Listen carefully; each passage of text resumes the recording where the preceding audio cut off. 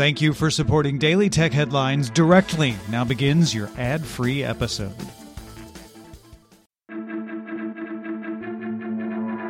These are the Daily Tech Headlines for Thursday, January 28th, 2021.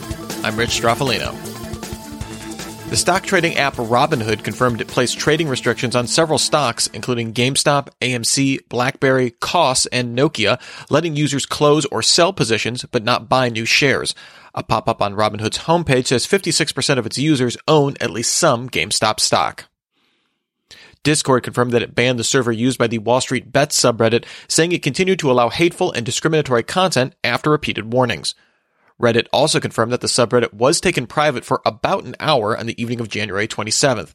Once public again, the moderator said they were working on automated moderation software to deal with the surge in traffic, but hadn't been granted special API access by Reddit, and pointed to the Twitter account @WSBmod for public communication. Microsoft reported it earned $2.03 per share on revenue of $43.1 billion in Q2, up 17% on the year and beating analyst expectations. Azure grew 50% of the year, driving overall intelligent cloud revenue up 23% of the year to $14.6 billion. More personal computing was up 14% to $15.1 billion, with Xbox content and services up 40% and Surface revenue up 3%. Samsung reported overall revenue grew 2.8% on the year in its Q4 to 62.55 trillion Korean won, about $56.4 billion US dollars, even as revenue from its mobile division fell 11% on the year.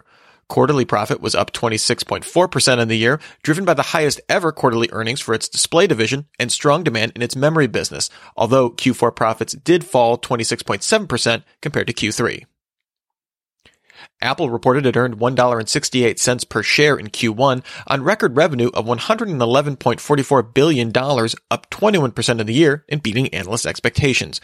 iPhone revenue was up 17% to $65.5 billion. Services were up 24% to $15.76 billion.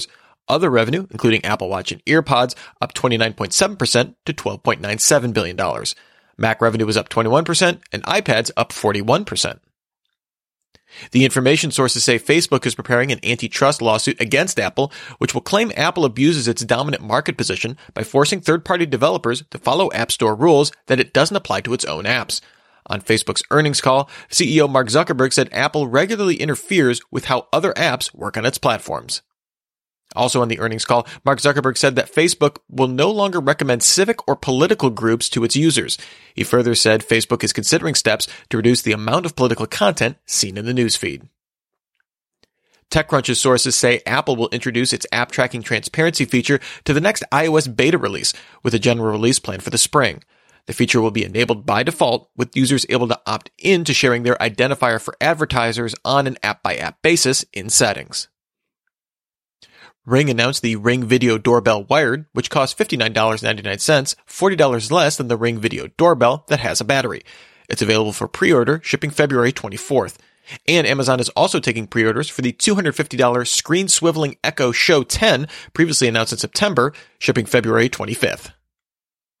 A group of 8 law enforcement agencies successfully coordinated in seizing key infrastructure used by the large Emotet botnet.